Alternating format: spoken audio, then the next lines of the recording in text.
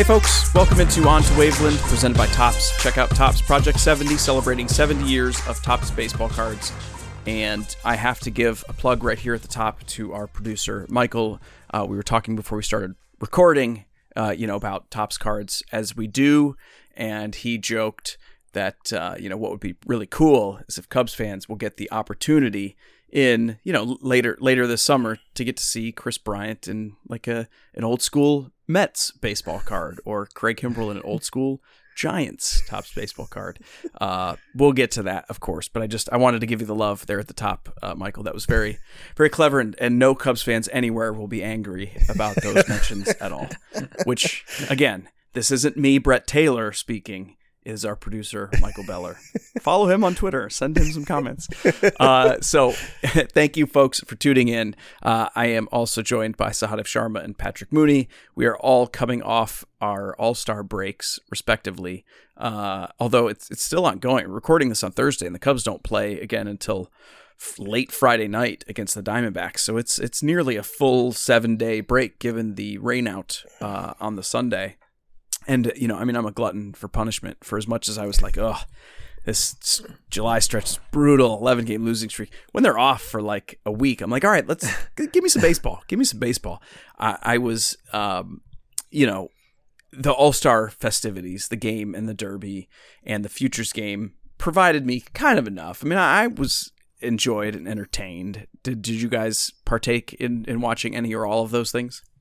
Yeah, I mean, my son is really into the Derby. I think the first time he got into it was 19, so he's been waiting for it for a while. So he was really into it, and he had a baseball game, and right after that, we went and watched it, had some dinner, and watched that out at a local place, and he had some fun. And yeah, I think that what they've done with the Home Run Derby has really made it a lot more exciting, and it's easy to kind of get into, whether you're a kid or an adult. It's kind of fun to watch. It kind of got boring for a while there, in my opinion, but they added some juice to it and made it much more interesting. I think it's fun to watch, and I appreciate how they've kind of changed it up. And the game is fine. I thought there were some cool moments, and Vlad hitting that shot was fun, and Bryant almost tying that game up with the look like that ball was going to drop, and hopefully 3 runs would have scored. But hey, it was kind of fun. I guess I heard Ian Happ on the radio earlier today saying that was kind of apropos for how things went for their first half, that Bryant hit the ball hard, but the ball didn't fall, and they didn't get the big hit. But I think that is kind of fitting for how things went for the Cubs. Well, since you asked, Brett, I'm going to admit that I had a lot of trouble seeing like where the ball was going in the Home Run Derby, and I'm glad Lindsay Adler tweeted that out. Like, it was just kind of like overload for me because I'm getting old and cranky. But I, like Sahadev, I enjoyed watching it with my son, and still think it's a super cool event. Can I just say, I consider myself neither old nor cranky, and I also. Okay. I'm glad you mentioned. You don't have mirrors in your house, Brett? You son of a bitch! People are gonna hear this, Mooney. People are gonna hear this. All right, proceed. No, go ahead. Here I was trying to, agree with you that I too had trouble seeing the ball. There was just I don't know what it was, whether it was the cameras or the split screen or the way they were doing it. They weren't really tracking them. It was hard to see where it was going. That was confusing. But sure. now I rescind all of that. You are an old fart, and you should consider LASIK. They have some.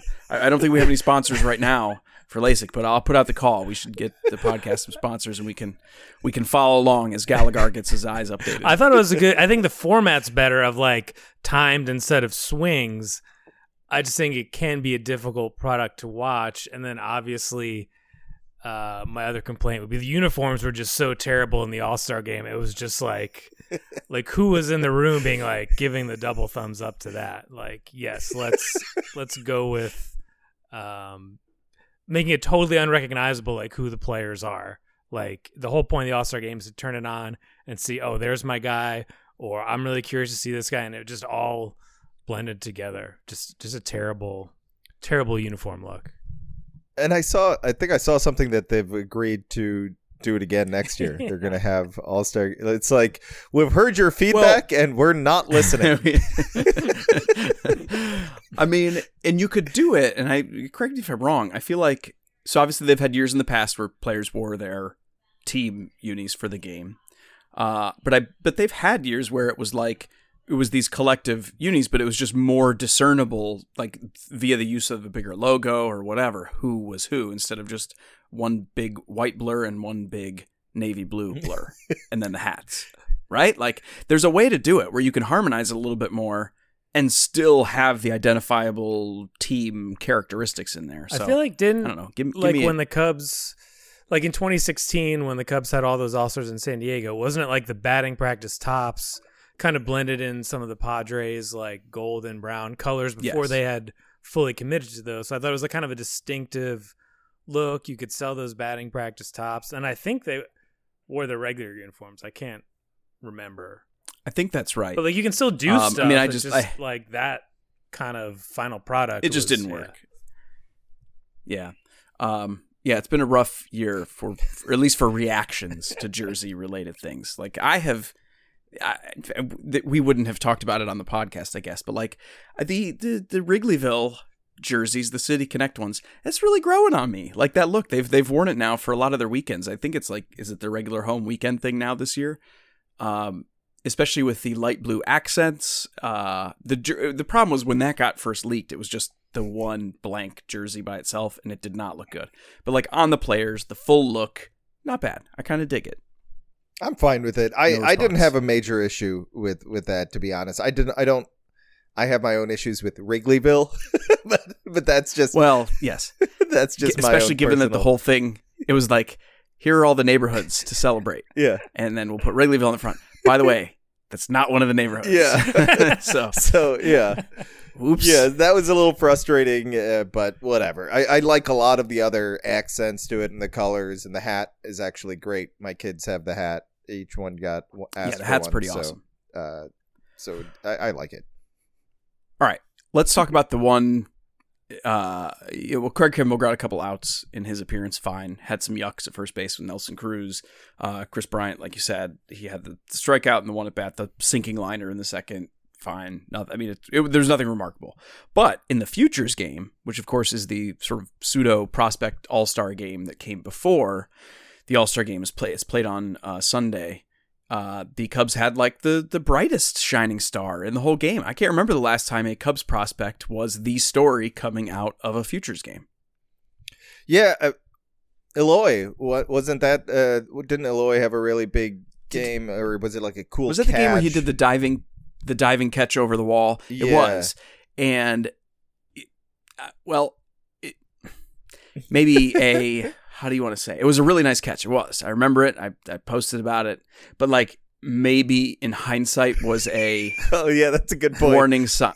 Like it was kind of a little clumsy in a sense, but he pulled it off. Yeah, fair. And then I'll point out two other things that I remember because I was at it. I'm almost positive Javi hit an oppo shot in 2014 in Minnesota, and that BP was one of the coolest BPs I've ever watched because Chris Bryant and Joey Gallo were in the same round of BP before that game, and I remember I was talking to, like, we were on the field, it was like prospect guys, right, like with Baseball America and stuff like that. I was talking to them and some scouts. We were just kind of standing there, and then Bryant and Gallo were going back and forth, and it was one of those things where we all just like stopped mid-sentence and just watched with our jaws dropped, especially Gallo. Gallo was doing some crazy stuff, but Bryant was really impressive too.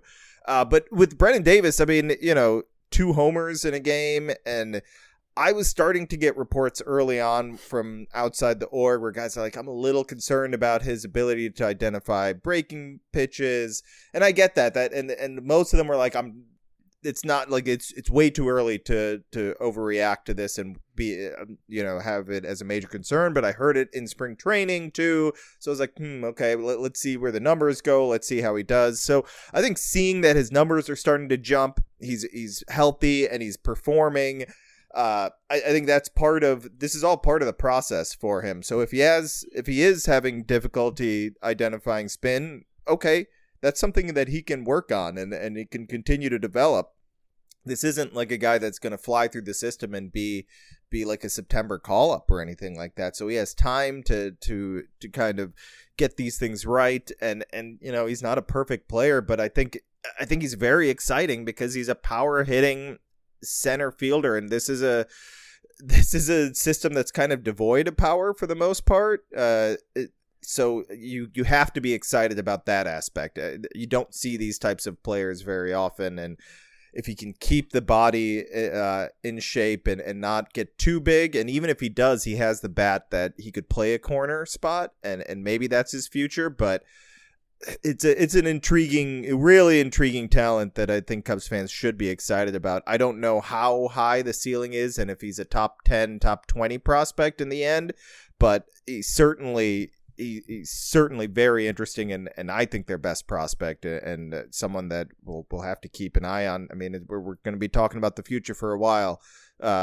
So I think he's number one right there that you want to focus on and hope that develops into something like they kind of built here already, right? That we saw over the past 5-6 years, all that offensive talent that's come up. Brennan could be that next wave. What did Judd say? The next great Cubs team. I think he'd be a big part of that in theory. Yeah, and you had this cool scene Sunday as the Cubs scouts are gathered in their draft room on Gallagher Way in that office building next to Wrigley Field, and they're watching the Futures game and going crazy, seeing Brennan Davis, hitting bombs at Coors Field, and then grabbing a pitcher in Jordan Wicks, who they had within the top 10 on their draft board. So, that day also began with David Ross doing damage control after Wilson Contreras called out his teammates. So it kind of just encapsulated all these, kind of competing factions within the organization and all of these competing interests, that it's going to be a very rocky transition, but it's also going to be interesting. I mean, we've been kind of hammering the same topics like over and over again, not just us, but like Cubs personnel and, talk radio and TV shows are competing outlets. Like, it's been the same thing over and over again, and you're seeing, some changes. And I think from top to bottom, people are ready for something different. Yeah. And I, that keys me into a few other things we want to get into, but before we transition off of Brennan Davis, a couple of things that I want to mention. One, from my perspective, what I have found to be so extraordinarily impressive about Davis, who was considered a raw athletic prospect when he was drafted, not so much polished in baseball because he was a two-sport guy and coming sort of later to that dedicated focus on baseball, his ability to adjust to what he's given, both by the Cubs developmentally that they wanted him to do early on in his career, and then also at the levels where he is facing competition much older than his age, is truly remarkable. You got to keep in mind, this is a 21-year-old kid, so he's a couple of years younger than the average age for his league right now in AA, who came into this year barely having 50 games worth of full season pro experience. And so for him to have done as much as he must have done during the pandemic year, but then also to have developed as much as he did in that first year in the organization, and to be producing at the level he is right now, particularly after some early struggles at AA, then the adjustments come, and then he's dominating. It just really stands out. Like that's the trajectory of when, I am not a scout, but I have been following the prospecting thing for many years. And that's the kind of trajectory you see from someone who winds up being special. Like, health is always a thing that can muck these things up. But when you see very young, very little experience, very quick adjustments, and then dominating a league, that usually tells you a tale. So really looking forward to that. And like Zahadev said, that's, someone we'll be following closely for years because of his importance, but also because of the nature of the types of conversations we're going to be having going forward. And so I wanted to shout out to Ryan L. No location, but he did include the L. So I want to, add that, Ryan L. He wrote to us and he said, in the write-up about the Cubs' top prospect Brennan Davis on Fangraphs, it mentioned his strong work ethic because of his goat and llamas. Can we send Mooney to find out about this? I don't know why he chose Mooney specifically, but sorry, Mooney, you're gonna have to go dig in. Cubs fans need to know the good news about the goat and the llamas. Yeah, do you guys offhand have any insight as to the existence of and or importance of the goat and the llamas? It's just like his mom is really into animals. I wish I knew what his mom did. I do know, and I'm blanking right now. But they've had all sorts of animals like since he was a little kid growing up. He's always had different animals, obviously like normal pets like a dog and cats and stuff. But I think one day he came home and there were 2 llamas there, and that's just, part of what his mom did. She would rescue animals. She'd find homes for them. She'd provide homes for them. And that's, that's what he grew up. It was part of his responsibility to take care of all these different sorts of animals. And the llamas, there were a lot of different weird ones. I heard this story recently again. I think the Cespedes barbecue guys, why am I blanking? Jordan and you know what I'm talking about. Those 2, what the hell? What's the other kid's name? Jordan and you're gonna leave me hanging, aren't you? If you hadn't gotten stuck and then said Jordan, because I was like, well, it's Jordan, and then because you got stuck right there, now I'm completely stuck right there. All right, so I apologize. Sorry, other guy. we love your stuff, Jordan and other guy. They just interviewed him about this, and he explained it again. By the way, I'd heard this before. That's how people describe this podcast, by the way. They're like, oh, well, it's Brett and those other 2 guys. Those two. Those 2 they're guys. They're pretty okay, but it's Brett and those other 2 guys. Just. But yeah, no, I think it's pretty cool. I'd heard about it when they first drafted him. I've been meaning to talk to him about it sometime. But yeah, I think that's a nice story. That's just like I think it does kind of go to show his work ethic, and that he's kind of just like down to earth, and he's just like, this is what I had to do every day. It was baseball and basketball and this was part of my life. These are my errands that I have to run every day. Take care of the llamas, take care of the dogs. And, I think it's good for a kid to learn responsibility like that. Right. And I think if he's going to apply that to the baseball field, that's great. That's even better. I'll be in Arizona this weekend if you guys want me to try and track down the llamas. Good point. Good point. Look, I mean, do you really need to cover Cubs Diamondbacks games? NBA Finals, Cubs Diamondbacks, llama watch. Are you going to try to go to a finals game? Are you able to go to one? I don't know how that no, I know. Is that like asking? I'm assuming. Is that like asking? Are you going to go to the Super Bowl? I'm assuming the Cubs are playing at the same time as the Suns, but they're both. The stadiums are almost next to each other. They're really close. Yeah, well, they moved the Sunday game specifically to avoid the finals. So, they moved it up earlier in the day. So, just saying, you might be able to do a little. Maybe Jesse has the ESPN hookup. He can take the entire beat. Well, that's good to know. Maybe I can change my flight on Sunday to get home a little earlier. There you go. I'm pretty sure. It'll be nice and toasty there. I'm not going to be looking to hang out too long. Yeah, don't go outside after 8 a.m. Speaking of, just random point, I have nothing to take away from this, but you mentioned the complex leagues have started. The Arizona Complex League, formerly the Arizona Rookie League, the Dominican Complex Leagues, which I think, are we still colloquially calling that the Dominican Summer League? I think we are. I believe so. Yes. Okay. I think so. So that also just got underway, which means Christian Hernandez, the big IFA prospect, finally has gotten his professional career going. So just more stuff to see. The Darvish trade prospects are going there in the Arizona Complex League. First stateside game action for a lot of them, and going very well so far. And obviously still quite a distance to cover before we can really pass upon the return in that trade. But I think you know what, that sets this up pretty well. I don't want to leave the draft hanging because it feels like we're acting as though it's not very important because we don't have a lot to say on it. But I think most of our listeners would understand, the baseball draft, it's hard to comment intelligently on it because you can't really project what's going to happen. You can just sort of say, here's who they took, here was the process, and then you ask the guys. I think there's not to offload people from our podcast, but I believe Tony Andracki just did a podcast with Dan Kantrovitz talking about the draft. So you might want to check that out. Do you guys have any big stuff that you wanted to touch upon from the draft? No, I mean, I like the first round pick. I've gotten I've asked around a lot, and nobody has anything negative to say about that. And the second round pick, I wasn't sure if that was going to be like one of those, this is a data guy and scouts won't like him. That's not the case. Scouts love this guy. So Triantos seems like an interesting bat. He's probably going to be a third baseman, but like really weird swing when you watch it.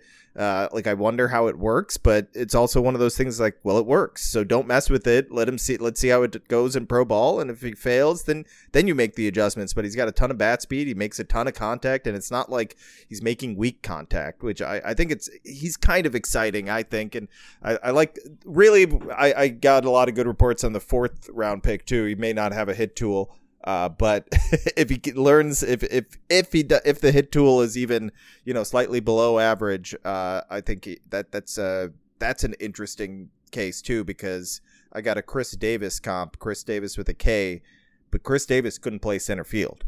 Chris Davis was a defensive liability, and this guy's a plus center fielder.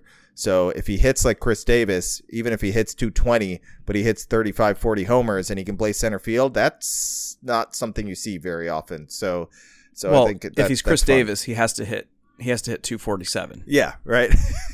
Exactly. But yeah, no, I whatever. I don't know if it's a good draft, bad draft. We'll find out in 5 years, I guess, or however many years.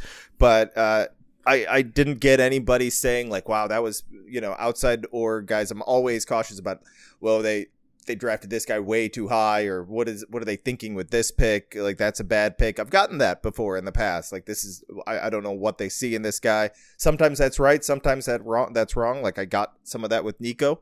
Like, that's an overdraft. And within 9 months of that, people that said that to me were like, I was wrong. Like, they saw something that I missed, and they corrected these tiny flaws, and he's a big leaguer. So we'll find out more. I think by the end of next season, it will tell us a lot about these drafts, and that's how this goes. Every few years you learn more about each draft. But I got good reports overall. Yeah, I mean, Jordan Wicks is a very composed, intelligent young man, and he was on the Zoom like this, and he said, the Cubs, have a track record of developing pitchers, and I kind of had to stifle a laugh a little bit. Like, are you? But then what he was getting at was kind of the holistic approach, top to bottom. Someone who studied Kyle Hendricks for a long time and really impressed both the coaching staff at Kansas State as well as Cubs officials with his ability to articulate what he wanted to do on the mound. And not that we're trying to like put him in the rotation next year, but you can see with some of the continuity the Cubs have built here of like a guy who's going to be like following Kyle Hendricks around in spring training, a guy who can sit with Tommy Hotovy and Mike Borzello and explain what he wants to do and kind of break down video and stuff like that. And I think, Brett, that might be a transition to kind of what you wrote on Bleacher Nation of like buyer's guide with the Cubs. Like Kyle Hendricks, I believe, was at the top of that list. And, why would they keep him? I think this is one reason of like, you need something. Like if you're not going to blow everything up, you need some kind of foundation pieces. And to me, Kyle Hendricks is one of those guys. Well, that's perfect, because that in turn pairs nicely with something that really stood out to me in what you guys wrote. Similarly, look, it's the All-Star break. We know what the Cubs are proceeding to do over the next 2 weeks. We know what we're going to be tracking, and therefore I think we all thought... You mean the hot streak that they're about to go on, right, Brett? Do you know... Look, I'm sure everybody wants to win, but do you think that Jed Hoyer wakes up with like night sweats about like a 10-game winning streak right now? Well, because puts him in like a weird... So that doesn't put him back in contention. It puts him in that weird spot he doesn't want to be in. Like that's what I'm saying. Like, yeah. Oh, for sure. I think he doesn't want them to be 4 games back. That's a terrible situation to be in for someone that wants to have a really firm grasp on buying or selling, right? You don't want to be in that middle ground for sure. No. And right now, we'll say we, anticipate that the die is cast. I mean, Hoyer has said it, and I think that there are wheels in motion already that I think are probably not going to be reversed. And so a lot of us took this week to take stock of things, to talk about coming out of the break. Okay, trade season's here. We had talked previously on this podcast how the delayed draft probably pushed back a lot of this kind of thinking. But we're there now. And so, I wrote about it today at Bleach Nation, like Patrick said. These guys wrote about it at The Athletic. And what really stood out to me about your guys' piece, among many other things, was the reminder that just because the nature of trades in season, in particular in this context, just because the nature of what teams are willing to give up has changed, doesn't mean you can't still target significant value in trade. It just might have to have a different shape than we're used to. And an advantage that the Cubs have right now, if they choose to deploy it, and we'll be on them for this purpose in the months ahead, but is they've got a wide open roster after this year, a lot of financial flexibility after this year, at least in terms of contracts on the books. And they, in theory, don't have the need to target shorter term guys in trades. If you're selling off, for example, if it came to this, a Chris Bryant, you'd be able to just target the best possible package of prospects, the guys who could potentially become impact types, whatever form that looks. You don't have to be like, okay, here's what this window is going to be, this is what this window is going to be, because you know that to the extent you want to be marginally competitive next year at least, and Jed has said, not doing a full-scale rebuild, you're going to have the ability to target some shorter-term guys in free agency and maybe even trades using younger prospects to figure out what that transitional period is going to look like. And so I really dug that in your guys' piece because it was a reminder that for as much as a lot of us didn't like the shape of the return in the Yu Darvish trade in the offseason, because it said a lot about what was coming in 2021, in my opinion, and what the thinking was thereafter, now that we're in season and we can see that the finances are back in order, Wrigley Field is back to full capacity, all of these things, I think I would be less troubled by that kind of return, that kind of focus at this deadline of look, if the best prospects we can get are a lot younger, a lot riskier, a lot further away, so be it. That's what we're going to get because we're going to maximize the returns. And so, am I alone in seeing that sort of, it's not like I've changed my mind on the Darvish trade. It's just that I feel like the situation is different now. I feel like the perspective is different now, and it would concern me a lot less now if the Cubs ended up getting, younger, further away prospects. If I felt like, oh, that's a nice return I can dream on. Sure. I think what it is, what you're saying is Jed kind of kickstarted this with the Darvish trade, right? He kickstarted, I think fans in general, and maybe I don't want to put words in your mouth, Brett, but you guys, people wanted a competitive team, and when you sell your ace, when you trade away your ace for teenagers, how are you supposed to sell to the fans that you're competing? That's not, those two things don't go hand in hand. So I understand just being upset with that trade right away. And even now, if you want to look back and say, man, if they had Darvish, that 11-game losing streak wouldn't have happened. How many games do they win in that stretch? How different is this season? Sure, I get all that, but they're now in this position, and what you need to look at is how good is the talent ultimately. Well, Casey and Preciado seem like they're pretty solid prospects at the moment. And right now, all you can look at is what's the value of these guys? How are they looked at around the league? And whether they're 4 years away or not doesn't really matter, because I think Jed, when he sees an opportunity, when he sees what the timeline should be, he'll make moves. I don't think he's afraid to try and build a winner, for like 2022 or 2023 if the right opportunity presents itself. And that's why we can't assume that this is going to be a bad team for a while. I mean, I think Jed was the one that brought up the Red Sox, right? And we kind of Patrick kind of explained what what the Red Sox have been through over the past decade or so, their system isn't good. It hasn't been good for a while, and they're at the top of their division in one of the toughest divisions in baseball. They don't just like some of these prospects that they're bringing up now. I think they just called up Jarren Duran. He's a perfectly good prospect. He's a very good prospect, but it's not like everyone was like, there's Duran, there's this guy, and this guy. They had solid prospects, but nothing that people were screaming about and saying, look at this system. The Red Sox are building another winner, and they're just going to churn out all this talent. So sometimes the way these systems are viewed, first of all, doesn't always tell the whole story. Second of all, I think you don't need to have like this dominant system at all times to say that, okay, we're bad now, and oh no, we don't have a ton of prospects, we'll never be good again, or it's going to be years and years. There's going to be some quality talent that surprises some people that comes up and they're solid pieces.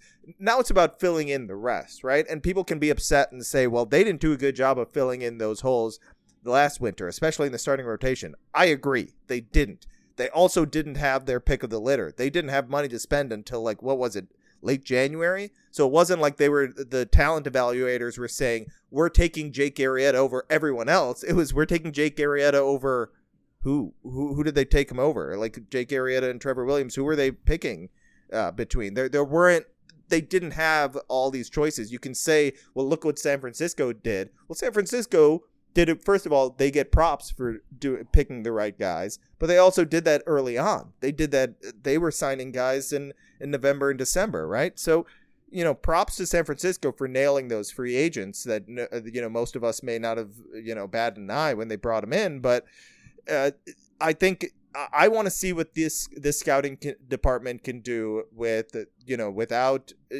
obviously we know eventually they need to spend big, but also, what are the little things that they can do? Can they find the Anthony DeSclafani, right? Maybe they would have signed him if they had money to spend in November and December. I don't know. I'm just saying I don't want to judge them too harshly for bringing in Arrieta and Williams. That was a weird situation where they just didn't have money to spend at the right times. Yeah, and I think this all starts at the top. I mean, it's going to be, is Jed going to have a budget commensurate with the Red Sox and Yankees for the rest of his tenure here? I don't know. I don't think he knows. I mean, that process starts with kind of an end-of-year accounting, and no doubt the Giants hit on guys in a way that the Cubs didn't. But, even someone, Taijuan Walker was an all-star. He's 3 years, $23 million. A guy the Cubs had liked in the past. Maybe his injury history would have given you pause at that overall number and the length. But, what will Jed have at his disposal? And I think at this point he understands how the trade market has changed since, him and Theo packaged Gleyber Torres in that trade for Aroldis Chapman. That we were also surprised 2 years before that when they trade Samardzija and Hamill, and you think, oh, they're definitely going to get pitchers back for that. And it was Addison Russell, and then to, another degree, Billy McKinney. So, I'm sure he'd love to get a guy he could, plug into next year's lineup or bank on for 2023. I'm not sure if that's out there. Maybe there's a complimentary piece, whether it's a Justin Grimm or a Pedro Strop, kind of a guy who's thrown into a larger deal who contributes sooner than later. But, if the Cubs want to do kind of the reset, pivot, reload, whatever they're going to call it, it's going to take money to fill those holes if you're going to make kind of longer term investments in your farm system with returns for these players, which is a totally reasonable path to take. It's just we don't really know kind of the broader picture here. We're talking about prospects who, if you're Brennan Davis, say if you were injured, there's no minor league season last year, and then we're coming up on a collective bargaining agreement that's about to expire. It's great that you want to invest in your farm system and think long term, but this could have 3 truncated years in terms of development and that's assuming no future injuries. It's like a sensible path. There's also a huge amount of risk involved in this as well. How's about this for the fact that because that CBA is coming up the financial landscape as it relates to team finances and player control and all of these things might change fundamentally. And it might change in ways that if you could look back, you'd look at a trade deadline and you'd be like, they should have done X, they should have done Y. And I think that, we and the Cubs can do our best to project what some of those changes might be. But to me, that only further underscores the idea that you just can't be worried about timeline at a time like this, right? The Cubs, they have some talent. They're going to be sought after in the trade market. And I think that you are, you're going to be more exposed to the look back and the criticism, the justified criticism, if you don't simply just try to maximize the returns, whatever shape that takes. And I think that, so I'm curious, since we don't have to dig in on too many individual players yet, but this will be, I think, one of the most pervasive questions for the next 2 weeks, or if the Cubs move him sooner. But the trade value on Craig Kimbrel, who some are already saying, that sounds bad when you're like, well, people are saying, but no, you see it out there, and I think there is some merit to it, that he might be maybe the most compelling trade piece on the market, because we know what the impact for a super elite closer can be to a team that is head in a race, already knows it's going to be in the postseason, the way you can use those guys. And I also will argue to the grave that the team option for next year at $16 million, it's got buyouts, but it's going to be picked up, that's a plus to his value. I mean, it's a 1-year deal at market rate around, given the Liam Hendricks deal, it's about market rate, and it's a 1-year deal. So I think that's, if anything, people focus on the position player trades because those are the guys that tug at the heartstrings, and they're maybe harder to deal because position players don't net the same return, all of that stuff. But Kimbrel's the trade that the Cubs really have to get right. I mean, that's the one that the maximum value has to be met. And I think it's going to be fascinating, because I know that, I looked back at this recently. I was just curious, like, okay, what has the trade market been for elite closers? And they're actually, of his caliber, do you know the most recent one traded was? It was Aroldis Chapman in 2016. And so and the environment was so different. The Cubs' particular situation was so different. His contract situation was so different. So it's really hard to draw parallels to discern like what is appropriate value. And I think that's probably going to be the delicate balance for Jed Hoyer right now, is trying to figure out, like, I've got the prime piece, but the market's different right now. How do I maximize this? And I don't really know the answer to that, to be honest. Yeah, I mean, that's one of those things where the market dictates the value, right? I mean, he's making calls, he's asking around, seeing who's available, seeing what type of offers are out there. And I agree. I don't know. I was curious when you started to say, like, I looked back on this. I'm like, I'm trying to think, like, I can't remember a big time closer, like an elite closer being moved since Chapman. So apparently my memory isn't completely shot, but there have been good solid closers. Melanson's been moved. Shane Green was moved, but like, but those guys, there's no one on this tier. Yeah, that's not like Melanson is probably close. Shane Green is light years away from this. Like, we're talking about arguably, top 5, top 10 greatest closer of all time.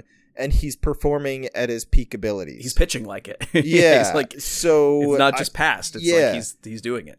So it's, I mean, that's a lot of value. That's something that teams are willing to pay for. I still think in the end, the average fan is just going to be disappointed by the return. And I think even the ones that are decently educated about prospects aren't going to be like, well, that guy's a no doubt top 20 prospect. I don't see that. I just don't see it happening anymore, just because that's not done.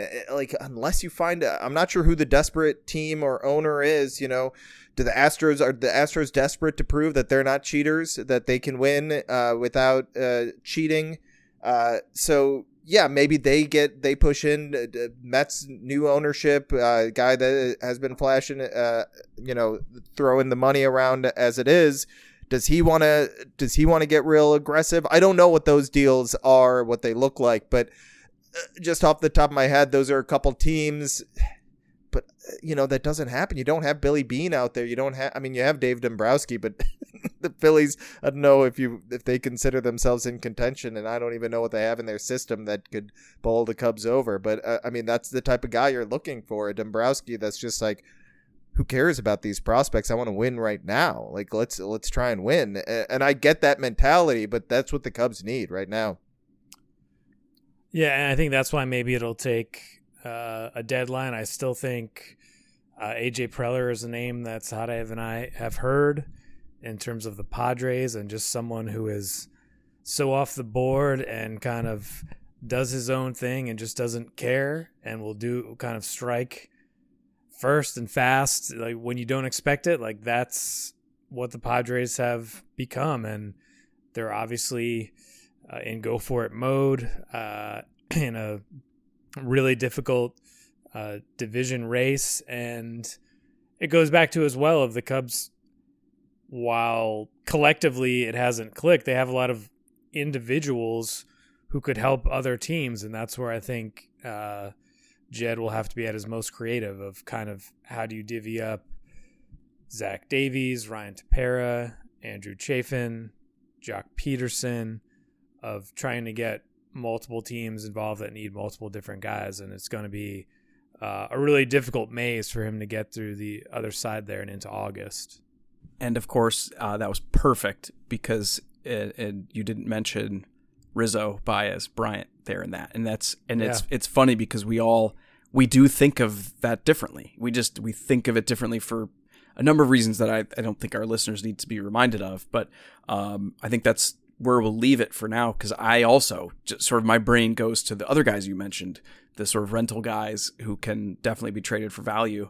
And it's very hard to separate some of the, it isn't just that it's a matter of heartstrings when you talk about trading those other three. It's that there are considerations that go after the trade deadline that impact what you would be willing to accept in a trade for them. Because it isn't about just like, well, get whatever we can take, everything must go. That isn't that situation, particularly with respect to Rizzo and Baez, I would say. I think there's still going to be that consideration after the year, if they've stuck around, to maybe bring them back in free agency. I think probably less so with Bryant. I think I skew more toward thinking that Bryant is more likely to be traded than I think some others believe, but we'll see. And we'll continue to track.